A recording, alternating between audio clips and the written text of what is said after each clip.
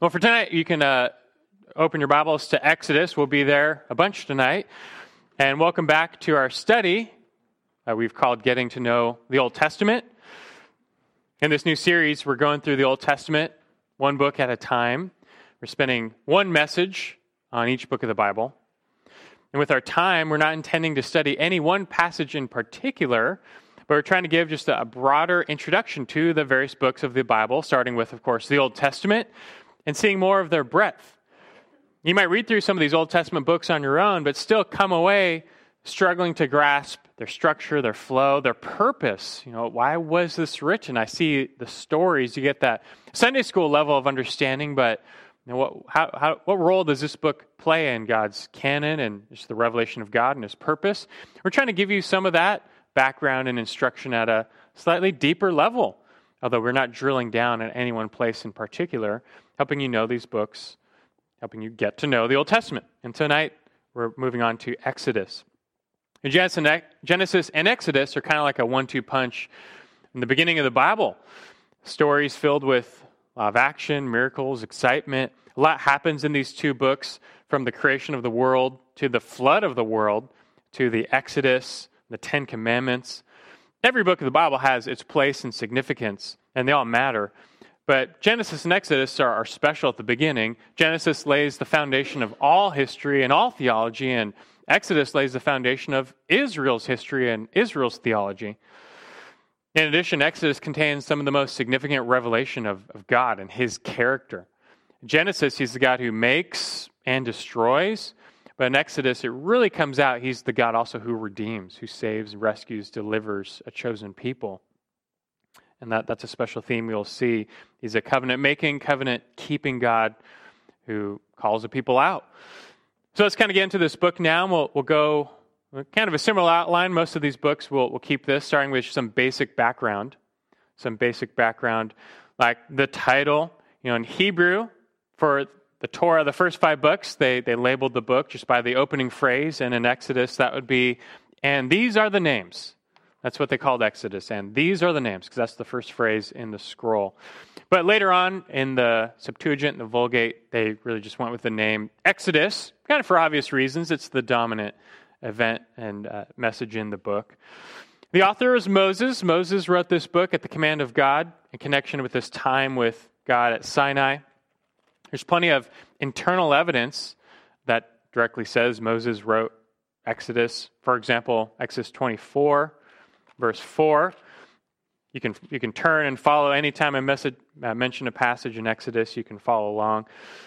You know, as the people affirm their covenant with God, it says 24:4. Moses wrote down all the words of the Lord.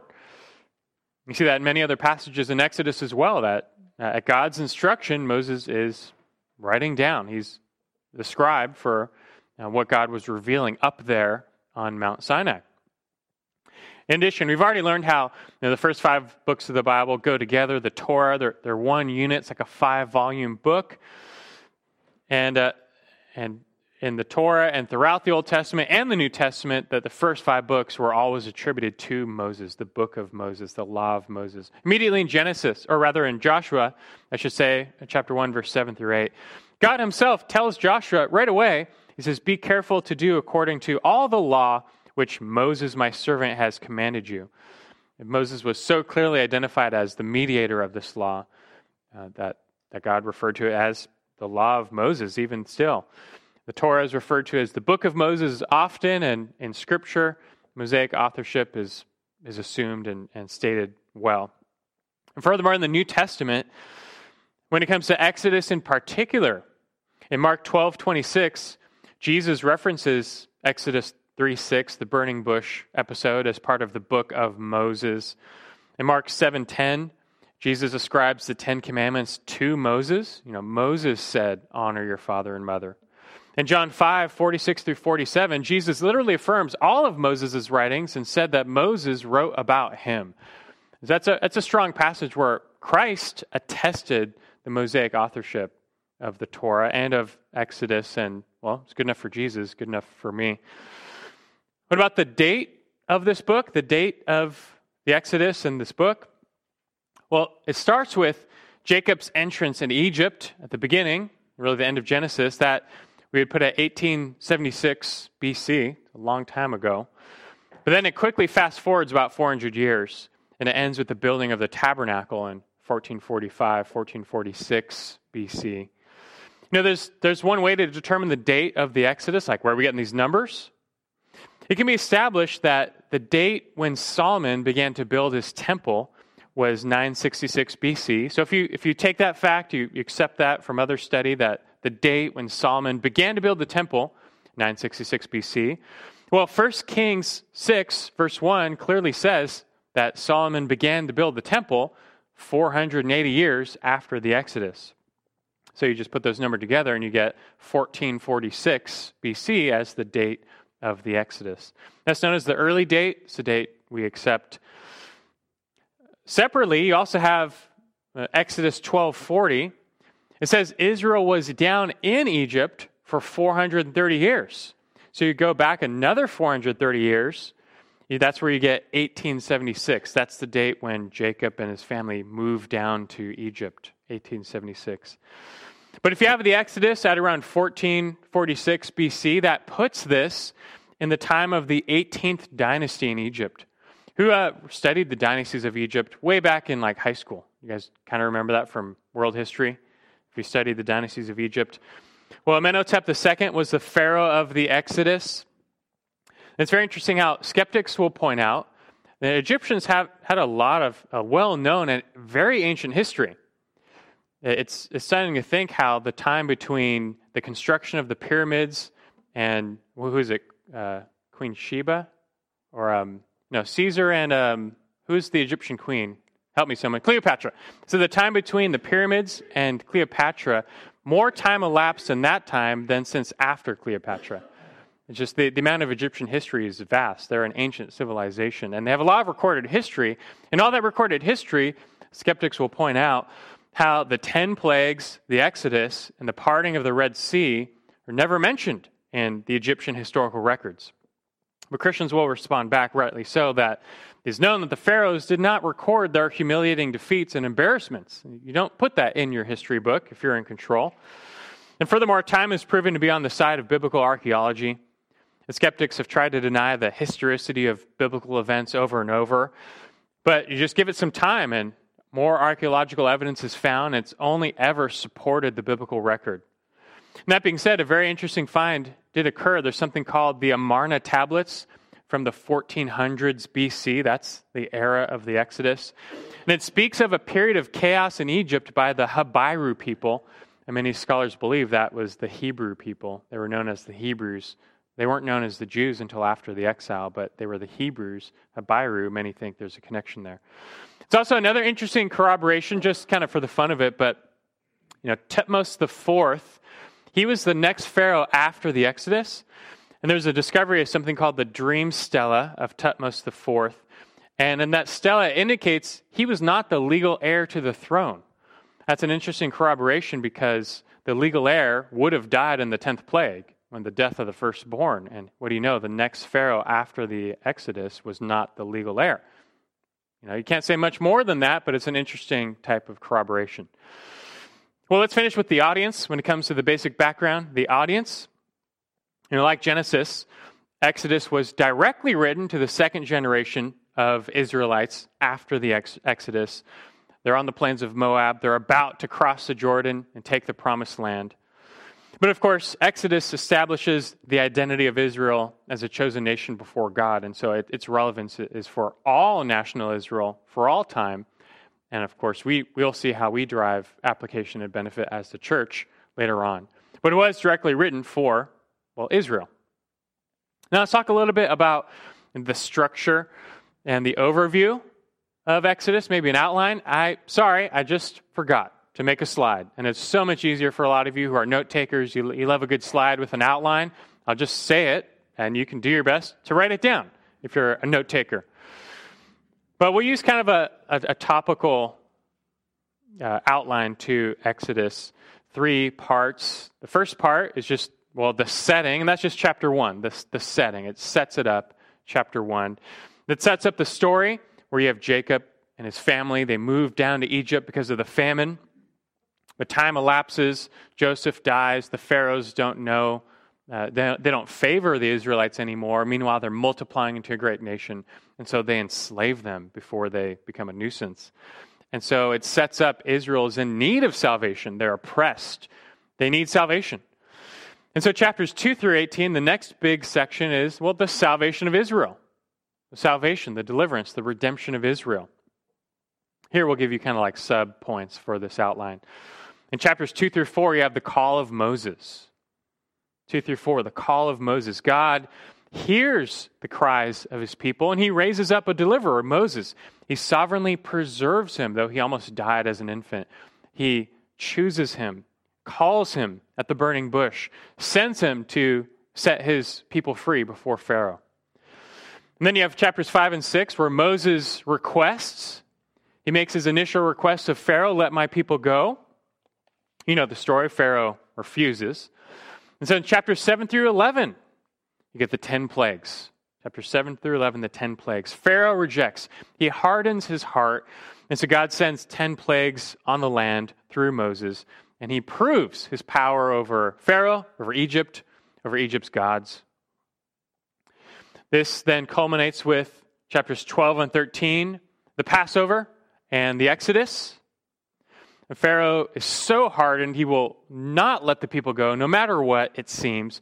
This culminates with the final and most devastating plague. It's the death of the firstborn.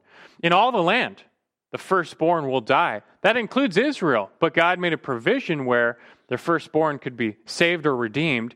If they would sacrifice that Passover lamb and put the blood of the lamb on their doorpost, God would pass over their house and spare them. That plague was so devastating, though, that Pharaoh finally expelled Israel. Then you get chapter 14, the Red Sea escape. Amazingly, even after all this, Pharaoh hardens his heart again. He chases after Israel to re-enslave them. But the Lord parts the Red Sea that they might escape. And that later comes down crashing on Pharaoh's army who pursues, and Pharaoh's army is destroyed. Israel is finally free. They have escaped. That goes right into chapter 15. This is verses 1 through 21. Chapter 15, 1 through 21 is known as the Song of Moses. It's just an insert right there, a psalm written by Moses of God's victory and deliverance after the Exodus. And the rest of chapter 15 through chapter 18, God now provides for Israel to Sinai. So God provides to Sinai. Israel's free, and now they're making their trek to Mount Sinai. Long before the Exodus, when God first called Moses, he said, when all this happens and you are delivering the people, you come bring them to me at Mount Sinai, and that you will know I am God because you will find me at Mount Sinai. And so they're on their way to Sinai. On the way, the people start to complain, but nonetheless, God provides water, manna, and bread. That's all in chapters 15 through 18. So that's kind of the first part. The redemption of Israel, the salvation of Israel, chapters 2 through 18. The next big section, the final section, is God's covenant with Israel, and that's 19 through 40.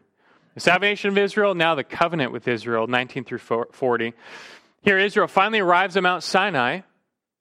That's where God told them to go, and God is going to take now this group of former slaves and turn them into his special possession.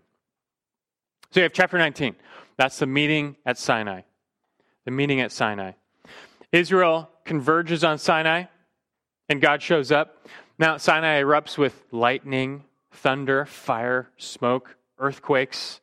And God determines to make this nation into a holy nation, a kingdom of priests, if they would obey his covenant. So he comes to enter into covenant with this people as a nation.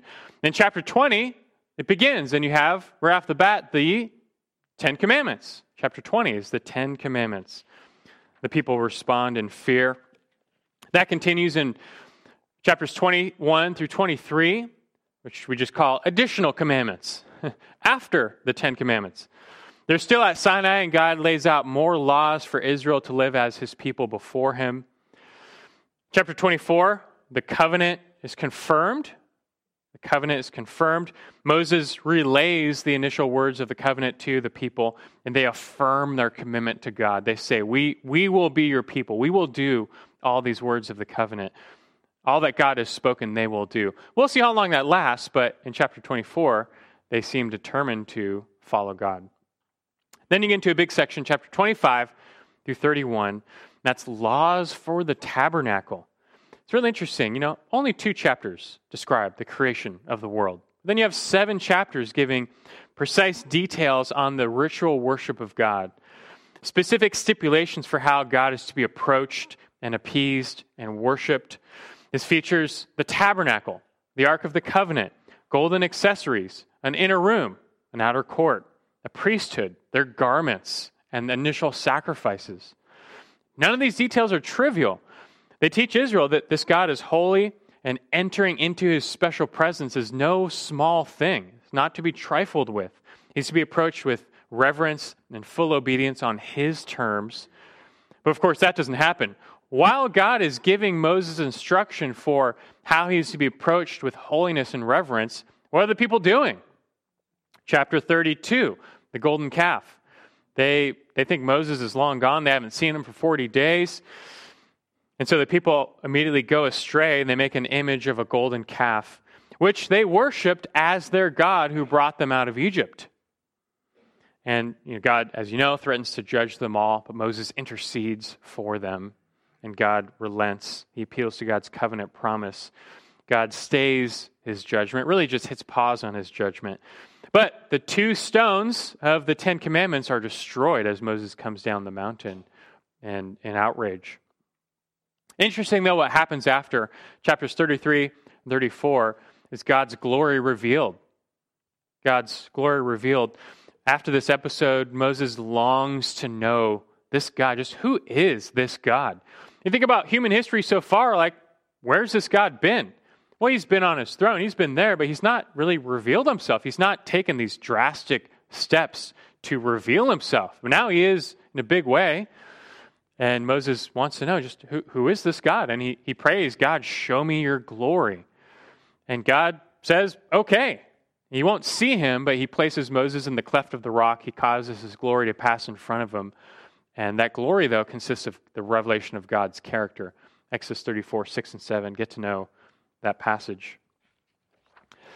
God also replaces the 2 tablets of the 10 Commandments, and he renews his covenant with his people. That's really good news, because this is not the last time Israel will go astray, right? But this shows that covenant renewal is possible, even after Israel breaks the covenant right away. Covenant renewal is possible. Then we finish with chapters 35 through 40, and that's the tabernacle constructed. The tabernacle is constructed according to God's detailed plans. And despite Israel being a wayward people, Exodus ends with the glory of God, that glory cloud coming, descending on the tabernacle, filling the tabernacle such that not even Moses can go inside. And this is showing God is dwelling in the midst of his people again.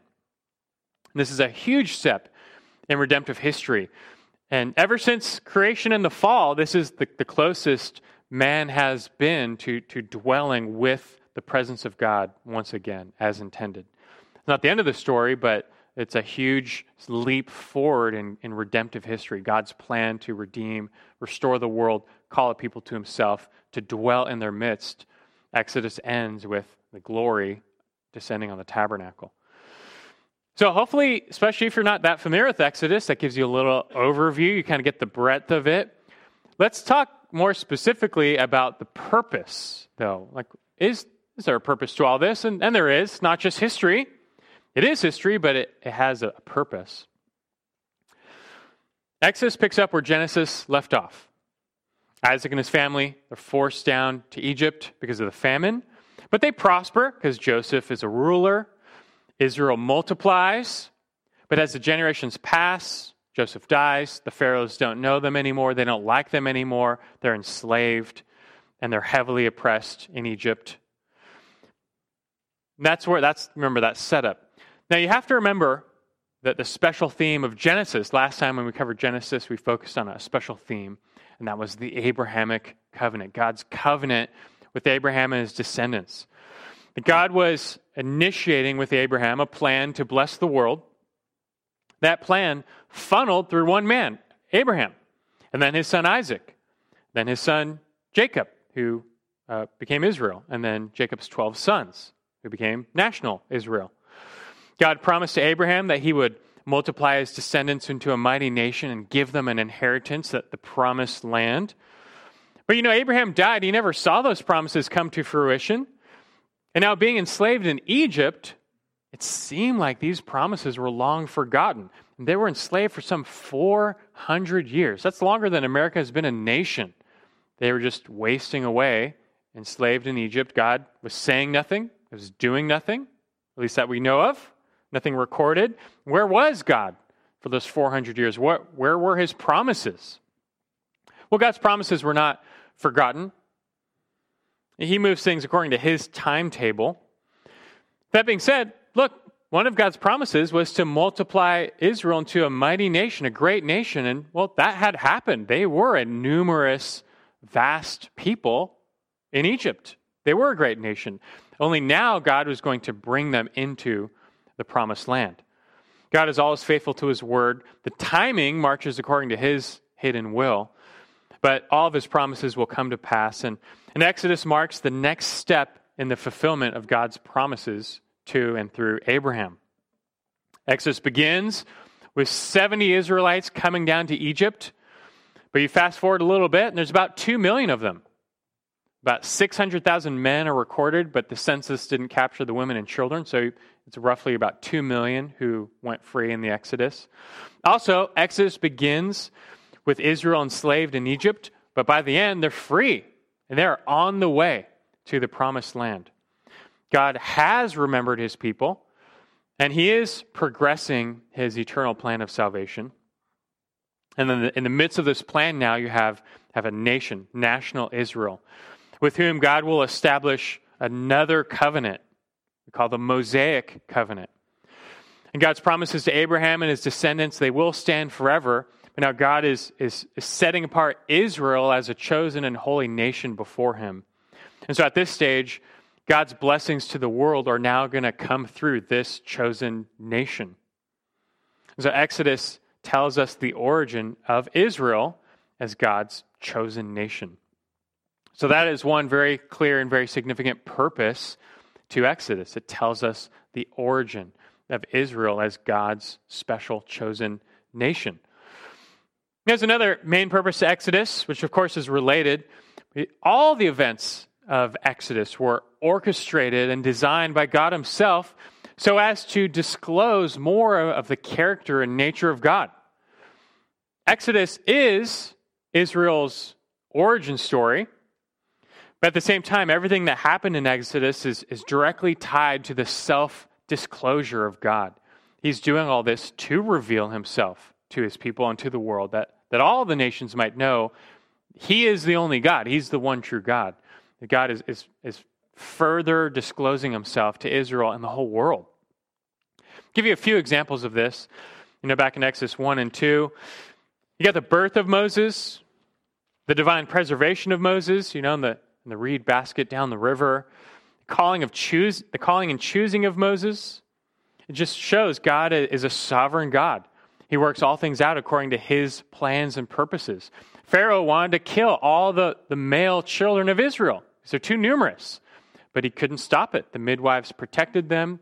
God sovereignly protected Moses, and what do you know? He gets rescued by Pharaoh's household. Right? He grows up in Pharaoh's own household. That's a mark of divine providence if you've ever seen one. Chapter 2, look at 23 and 25 in chapter 2. Israel cries out.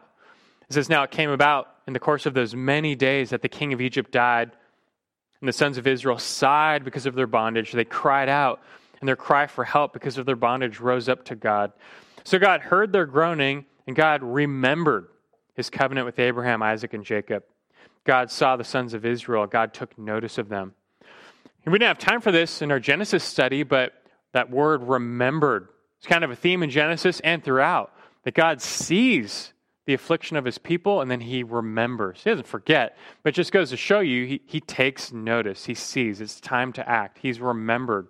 And as they cry out to God because of their oppression, well, he shows he's a God who hears, who sees, who remembers his covenant, and fulfills it. He delivers. Yes, I have a significant passage that we can't really pass up, Exodus 3:14. God calls Moses at the burning bush. He shows his holiness. Take off your sandals. The ground is holy. And God reveals himself to Moses. Who is this God? God said to Moses, I am who I am. And he said, thus you shall say to the sons of Israel, I am has sent me to you. God is even in calling Moses, is revealing just who he is. He's the holy, self-existent, eternal God, transcendent, yet at the same time, immanent, close. He's the God of their fathers. He's making himself known.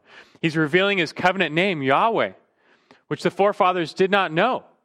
They knew the name Yahweh, but they didn't know its covenant significance that God is going to reveal in connection with the Exodus. They never knew the redemption of God like this. He's making himself known. And then chapter 6, just one more example. Really, it's the whole book, but a couple more examples in chapter 6. It's a key chapter for relating God's purpose for Israel and the Exodus. In chapter 6, 2 through 5, God spoke further to Moses and said to him, I am the Lord. And I appeared to Abraham, Isaac, and Jacob as God Almighty. But by my name, Yahweh, I did not make myself known to them. I also established my covenant with them to give them the land of Canaan, the land in which they sojourned. Furthermore, I have heard the groaning of the sons of Israel because the Egyptians are holding them in bondage, and I have remembered my covenant. Here God reiterates his covenant with Abraham as his driving force behind redeeming Israel. Israel's descendants, they've multiplied, but they haven't taken the land. God hears, he remembers, he delivers. And then look at verse 6 through 8. He says, say therefore to the sons of Israel, I am the Lord, and I will bring you out from under the burdens of the Egyptians, and I will deliver you from their bondage. I also will redeem you with an outstretched arm and with great judgments. And then I will take you for my people, and I will be your God. You shall know that I am the Lord your God who brought you out from under the burdens of the Egyptians. I will bring you to the land which I swore to give to Abraham, Isaac, and Jacob, and I'll give it to you for a possession. I am the Lord. Now God also reveals to and through Moses his deliverance and how it will magnify his sovereignty and power. He will do this. They will know he is God. They're going to know after this, there's only one God. It's their God. It's Yahweh, the God of their fathers. It's the only God. Notice in verses 6 through 8, the repetition of the phrase, I will. They don't do anything. They just sit there. God's going to do all this, from the plagues to the Red Sea, to bringing them out, to giving them the land. This is just God's doing. And it's all by his mighty outstretched arm. It's all vastly supernatural. The odds are against them. But he will do this, that they will know he is God. And later we find that the nations may know as well. There's only one God, and it's Yahweh. There's many more examples, but Exodus goes a long way in just revealing the character of God, the nature of God, the purposes of God. It's a huge revelation of God. And it's the same God. We're not national Israel, but we do serve the same God, and we too are to learn quite a bit about just who our God is. We should be like Moses. Lord, show me your glory. Who are you? What are you like? Who is this God who sent his son for us? We learn about him much in Exodus. Now let's move on. We have a little section here, which I called last time a special focus. And in these books of the Old Testament, I'm going to try and highlight a special focus, just something that's so significant it's worth its own little attention. With Genesis, that was the Abrahamic covenant. Here in Exodus, it is, the Exodus. Let's do a little special focus on the event of the Exodus itself. After the cross, so cross is number one, but after the cross, the Exodus is clearly the most important redemptive event in God's salvation plan. It's certainly the greatest redemptive act of God in the Old Testament. And the Exodus becomes embedded in the very DNA of national Israel forever. And its reverberations are felt throughout the whole Old Testament. Like it just keeps bringing up the Exodus. Like today as Christians, we constantly look back to the cross. We were redeemed by Jesus on the cross. We're told to remember him, remember that event often, that we might worship him and live rightly. We were given the Lord's Supper, this memorial meal, to help us do just that. Well, God wanted national Israel to constantly look back to the Exodus. That's when they were redeemed as a nation. And for the same reasons, he wanted them remembering that. He likewise gave them the Passover, the Feast of Unleavened Bread, that they might never forget God's redemption. They were to continually remember that the God of heaven purchased them as a nation, and so collectively as a nation they should fear this God, remember him, walk in his ways, worship him, not forsake him. So accordingly, all throughout the Old Testament, you have just references of the Exodus event, the prophets calling Israel to remember the God who rescued them. I mean, this event is what defines Israel as the people of God. This is God purchasing them. So, for example, read Psalms 105, 106. It's a poetic retelling of the Exodus. You even get in the New Testament. In Acts chapter 7, Stephen, he's about to be martyred. He gives his defense. You read that in Acts 7, and the bulk of his defense, he's just retelling the story of God's redemption in the Exodus. It's just all throughout. God wanted each and every generation to remember the Exodus, that they might remember the God of the Exodus. The Exodus was designed and orchestrated by God to, as we learned, to powerfully demonstrate he is God. There's no other God. Only Yahweh is God. You read Exodus 1 through 10, first 10 chapters, and multiple times God himself states his purpose. Like, why are you doing this? Why the 10 plagues? He tells them over and over. It's so that Israel might know Yahweh is God. That Egypt might know Yahweh is God. It's to show that God is in their midst. It's to show that there's no one like God in all the earth. It's to proclaim that God is powerful and to proclaim his name throughout all the earth. Those phrases just appear over and over from the mouth of God himself as to why he's doing this. He's just publishing his name. He's the only God, and he's proving it. A quick example, turn to chapter 10, verses 1 and 2. Why were there 10 plagues? Why not just one or two? Wouldn't that have sufficed? You can just jump straight to the death of the firstborn, and if God wanted, they would have let the people go. Now, this is a little bit of meat, but the reason there's 10 plagues is God, Pharaoh hardened his own heart, but at the same time, God hardened Pharaoh's heart. And God reveals one reason he did it, that he could have more time to magnify his name by pouring out more plagues, more wrath, more judgment, and to show his power. It's pretty stunning. Look at chapter 10, 1 and 2. The plagues are progressing. Then the Lord said to Moses, "Go to Pharaoh, for I have hardened his heart and the heart of his servants, that I may perform these signs of mine among them, and that you may tell in the hearing of your son and your grandson how I made a mockery of the Egyptians and how I perform my signs among them, that you may know I am the Lord." And also look at chapter 11, verse 9. Same thing, he says, "Then the Lord said to Moses, Pharaoh will not listen to you, so that my wonders will be multiplied in the land of Egypt." Why 10 plagues? Because 10 is better than 1. 10 is greater than 1. 10 shows more of God's power and might to deliver his people and to show his strong arm. Yeah, 1 plague may have sufficed, but God was orchestrating these events to put his power, might, and sovereignty on display, to overwhelmingly show he has the power to create, to destroy, to kill, to make alive, to save, to judge. He's revealing his glory and the impotence of all other gods. There's no other God. Israel was to never forget this. This was an impression that could not be forgotten. They were to recall the Exodus, that in their current day, they might, trust this same God, this God who can deliver, this God who can do all this. And along these lines, the Exodus event has lasting significance for the church as well. We're not national Israel. This is not our national history. We were not redeemed like this as a nation. But we know the redemption of God. He has redeemed us individually and eternally in Christ. And we know that the greater Passover lamb has come.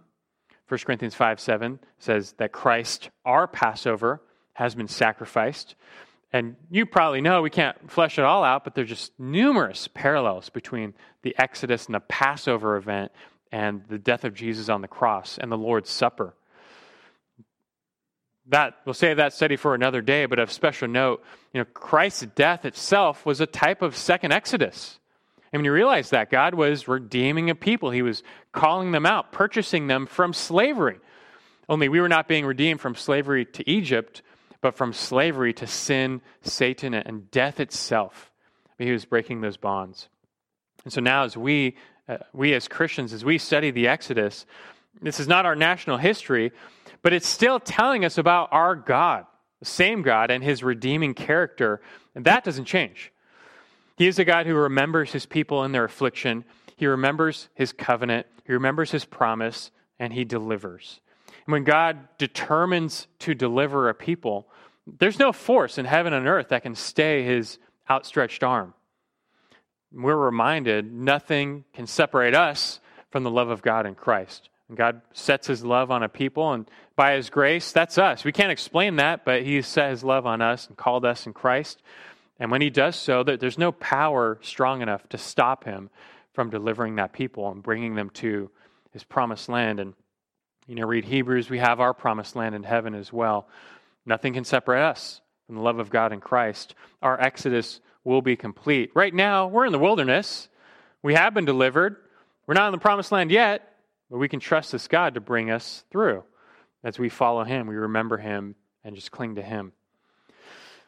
Now, instead of, to finish our time like Genesis, I finished with some major themes.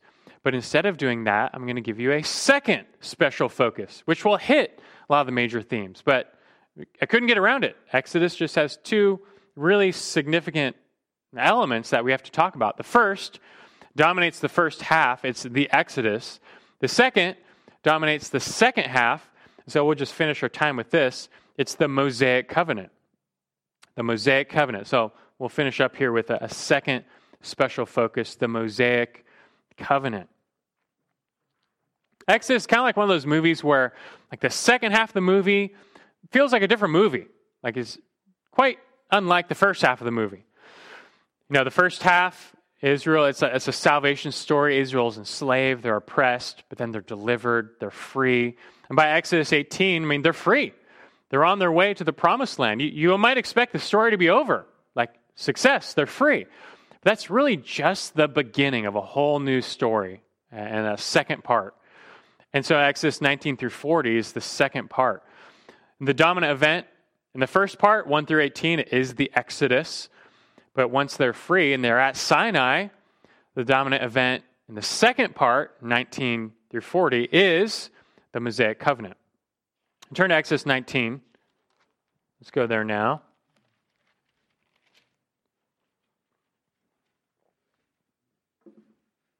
And so God has brought Israel to Sinai. Why? Well, he's going to formally enter into covenant or a binding agreement with them to make them his people. You kind of see a summary of this in 19, 3 through 6. It says, Moses went up to God, and the Lord called to him from the mountain, saying, Thus you shall say to the house of Jacob, and tell the sons of Israel, You yourselves have seen what I did to the Egyptians, and how I bore you on eagle's wings, and brought you to myself. Now then, if you will indeed obey my voice and keep my covenant, then you shall be my own possession among all the peoples. For all the earth is mine.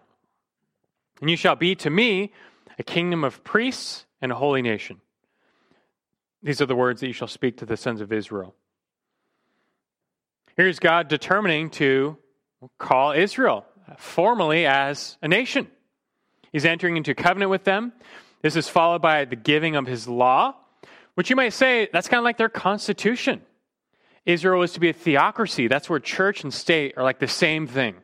And this law, that the covenant stipulations, was like their Constitution and Bill of Rights, and everything rolled into one. This was their national identity, their charter document. It consists of the Ten Commandments, which summarize God's requirements, but many other commands and regulations were given, all of which stipulate how the people were to live as God's people. What's that look like? If God's going to choose a nation, he's going to put them over here. You guys are separate now. You're my people. That's going to probably look different than the way all the other nations do things, how they are governed, how they worship, how they commit war, how they serve one another, how they deal with marriage issues. Probably going to look different. And the Mosaic Covenant and the rest of the stipulations show, God's ways are different. And this is what life will be like if you were to be God's holy people, a chosen nation, a kingdom of priests. So we refer to this covenant as a Mosaic covenant because Moses was the mediator. The Mosaic covenant is related to the Abrahamic covenant, but it's distinct at the same time. In the Abrahamic covenant, God unconditionally promised to bless Abraham and his descendants forever. This included his physical seed, Israel, to make them a great nation. The Mosaic covenant came about as an expression of God's blessing on national Israel. But the Mosaic covenant was not an unconditional covenant. That's the difference. His promise to Abraham, his promise to David, those were unconditional, unilateral promises. But this Mosaic covenant was a conditional, bilateral, two-way covenant. And it hinged on Israel's obedience. Like, if you want these blessings, you have to obey. If you do not obey the stipulations of the covenant, you'll be cursed. That really comes out later in Deuteronomy. We'll see that in a little bit.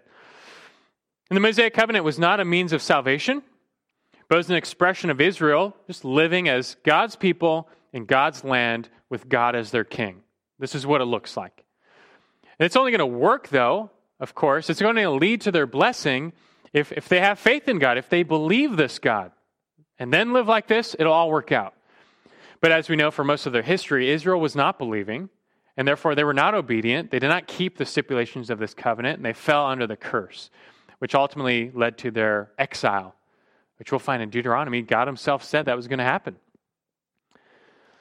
Nevertheless, though, the stipulations of this Mosaic covenant, what God expected of them and demanded of them, it really forms the backdrop for the rest of the Old Testament, for the rest of Israel's history, and the need for a new covenant. This is the Old Covenant, and as Israel fails, because they can't keep it. You read Romans 7, this law, it's good, it's holy. God's stipulations, they were good. Israel couldn't keep them because they needed new hearts. They needed new birth. They needed salvation to believe in God and then walk in his ways. And God was going to do that for them with a new covenant. You want to appreciate that? Well, you spend some time just understanding, soaking in the old covenant. Now let's talk about just some key features of the Mosaic covenant, just so you get to know it a little bit better. And key features of the Mosaic covenant. Of course, you have the Ten Commandments. It's what we most think of, known as the Decalogue. Literally, it means the 10 words. In Exodus 20, when God gives it, it literally says that the 10 words. You find it in Exodus 20, 1 through 17. They're also repeated later in Deuteronomy 5, 6 through 21. It's only 2 positive commands. Remember the Sabbath, honor your father and mother. The rest, the remaining 8, are prohibitions and negative commands. The first 4 relate to loving God, you might say, and the final 6 relate to loving your neighbor. But they summarize what God requires of the people. They summarize the covenant stipulations for maintaining a relationship between Israel and Yahweh. But these were not the only commandments. So a second feature would be the law. We'll just call it the rest of the law, the rest of the commands, the law. And God gave Israel, in Exodus and beyond, a multitude of commands, beyond the 10, regulating life for Israel under God and the land. These laws are expanded in Exodus through Deuteronomy. In total, God gave Israel 613 commands in this we call Mosaic law. These, again, were never meant to be means of salvation, but they were meant to direct life for a people who already belonged to God. And many of Israel's laws also served to just make them super distinct from the pagan nations around them, that they would stand out. That will be a focus in Leviticus for next time. Another emphasis or part of the Mosaic Law was the Sabbath. As you think about the Mosaic Covenant, the Sabbath was a huge element. The Sabbath was the sign of the covenant. The sign of the Abrahamic covenant, circumcision. The sign of the Mosaic covenant was the Sabbath. Every seventh day was to be a day of rest for them, rest from their labor. And every seventh day, when they didn't work, they were to be reminded of who their God was, who they were. Why are we not working this day again? Like, there's a lot of work to be done, and we need to harvest that field, but we can't. Why not? They were to be reminded, we're a people. We're God's people. We were bought by God. He told them we were delivered as well from Israel, or rather from Egypt and slavery. And God provided manna for us in the wilderness. And on the seventh day, there was no manna. But he provided a double portion on the sixth day, that we might trust him. Right? Every Sabbath, these thoughts should come flooding back and reminding them just, we are a people of God. We've been bought by this God. We're called to follow him and live according to his ways, is to remind them and bring them to greater dependence and faith in this God to provide for their needs. Sabbath is obviously huge in Israel's history, and after this, the Sabbath becomes like a barometer for Israel's spiritual health. Now, how serious is Israel in keeping the whole covenant? We get a pretty good idea by, were they keeping the Sabbath? And in the areas or the time periods of their history when they weren't keeping the Sabbath, well, what do you know? They weren't keeping anything else either. And they would later be judged for that. But nonetheless, the Sabbath is a huge element of the Mosaic covenant. You also have the Passover and the Feast of Unleavened Bread. Israel observed the Passover originally in connection with the 10th plague, the death of the firstborn. But thereafter, God made it a special day of observance for them, along with the Feast of Unleavened Bread. These special days were created so that the current and future generations might never forget God and what he did for Israel. Remembering how they were a people bought with a price would inspire Israel to worship this God and serve him anew. And even today, never underestimate the importance, at least in God's eyes, of these rites of remembrance in impressing the Word of God and the will of God upon the next generation. God set these things up with the future generations in view, because they didn't witness the Exodus. They didn't witness the manna. Those are just stories at that point. Like, we've not seen Christ. We didn't witness his resurrection. But God wanted every generation to remember, pass down the next generation, the word and will of God, the works of God would still be impressed upon them. Look at Exodus 12 real quick, and you'll see that fact as God establishes the Passover not as a one-time thing, but it's to be a recurring annual remembrance and celebration. Exodus 12, look at 24. God says to them, "And you shall observe this event as an ordinance for you and your children forever. When you enter the land, which the Lord will give you, as he has promised, you shall observe this rite. And when your children say to you, 'What does this rite mean to you?' you shall say, 'It's a Passover sacrifice to the Lord, who passed over the houses of the sons of Israel in Egypt when he smote the Egyptians, but spared our homes.' And the people bowed low and worshipped." We'll see that reemerge in Deuteronomy, the significance of many elements of the law and just teaching the next generation who God is, what he's done, that they might know him and live before him. Already, that's a little lesson we can learn, the importance of teaching our next generation of who God is, what he's done in Christ and the cross, and really all Scripture, that they might likewise know him and follow him. Well, finally here, last on this list of kind of key elements of the Mosaic covenant, you would see sacrifices and the tabernacle. Sacrifices and the tabernacle is part of this covenant. And we're going to save the sacrificial system for next time, for Leviticus. That's clearly the special focus for Leviticus. But Exodus gives a huge amount of attention, the most, to the tabernacle itself. It's the center point of Israel's worship system. That God, in calling this people, I will be your God, you'll be my people. He also determined to dwell in their midst once again, literally.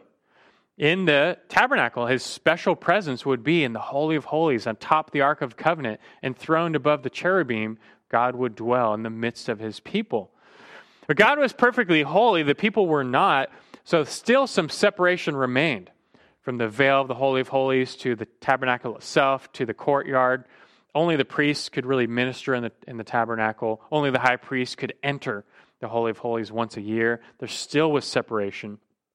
A lot more details behind that as well. It's the whole system that God had set up, though, and that God prescribed. You read these chapters, and in connection with the tabernacle, the instruments, the showbread, the golden instruments, and all that stuff, I would tell you, don't skip those chapters. Don't just blow by them. Don't think they're boring or insignificant. Just labor to understand this God who demands this strict, tedious, meticulous worship of him on his terms because he's holy. And even after all this, the people were still separate from his full presence, even after all this stuff. But I would just urge you to just kind of drink in a full understanding of the Old Covenant, the tabernacle, and all that goes with it. It's only going to lead you to a greater appreciation of the New Covenant. Because as you know, there we find a greater heavenly tabernacle, find a greater sacrifice, a greater priest, a greater promised land, greater access to the presence of God. All, of course, centers on Christ. But you're not going to be able to fully appreciate the significance of Christ and his covenant and the new covenant if you don't understand the old. And that begins right in the New Testament. John 1:14, the Word became flesh and dwelt among us. The word for dwelt in the Greek, going back to the Septuagint, it's the same word for tabernacle, that Jesus came to tabernacle among us. He is the special presence of God. Emmanuel, God with us. It's Jesus. And we're united to him by faith. We get a privilege of being welcome into God's family in his special presence.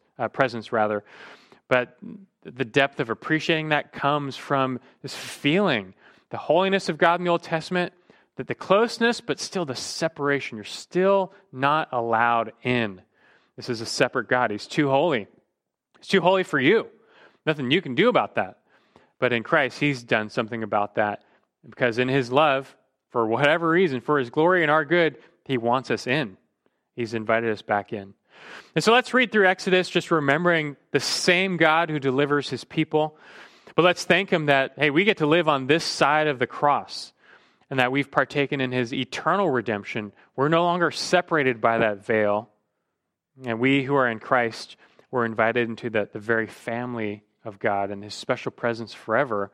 So let's remember and praise the same God who redeems. And that's Exodus, at least in an hour. Next time's Leviticus. I hope you were blessed by that and edified. Let's pray, and we'll be dismissed. Father God, we thank you for your word. We thank you for the book of Exodus. It really is a cherished book, primarily because we get to see you, this God who made the world, but in many ways was silent thereafter for many years, revealing himself to just one person, to Abraham, to a few families thereafter. But in Exodus, the tidal wave of God's presence and revelation just comes, and we see this mighty God who saves, who judges, who redeems, who pours out wrath, yet shows a covenant love, an everlasting love. We get to know you, our God, and we still need to behold that. Your character has not changed, and though we're not national Israel, that's not our national history per se, we still get to behold our God who made us and saved us and delivered us in our own exodus from slavery to sin and Satan and death itself. We need that remembrance daily. We need to set our mind on this daily and focus on the God who delivers. That encourages us, that comforts us, that strengthens us, knowing nothing can separate us from the love of this God. He sets out to deliver, and we will be delivered. That gives us hope and courage to endure and face the future. And as we do so, Lord, just help us to walk the walk, to keep your new covenant by your Spirit, and to walk in your ways, that you might be glorified, that we might be blessed, and that the nations and the people around us might know still that you're the only God. There's no God like our God. May we remember that and live that out. In Christ's name we pray. Amen.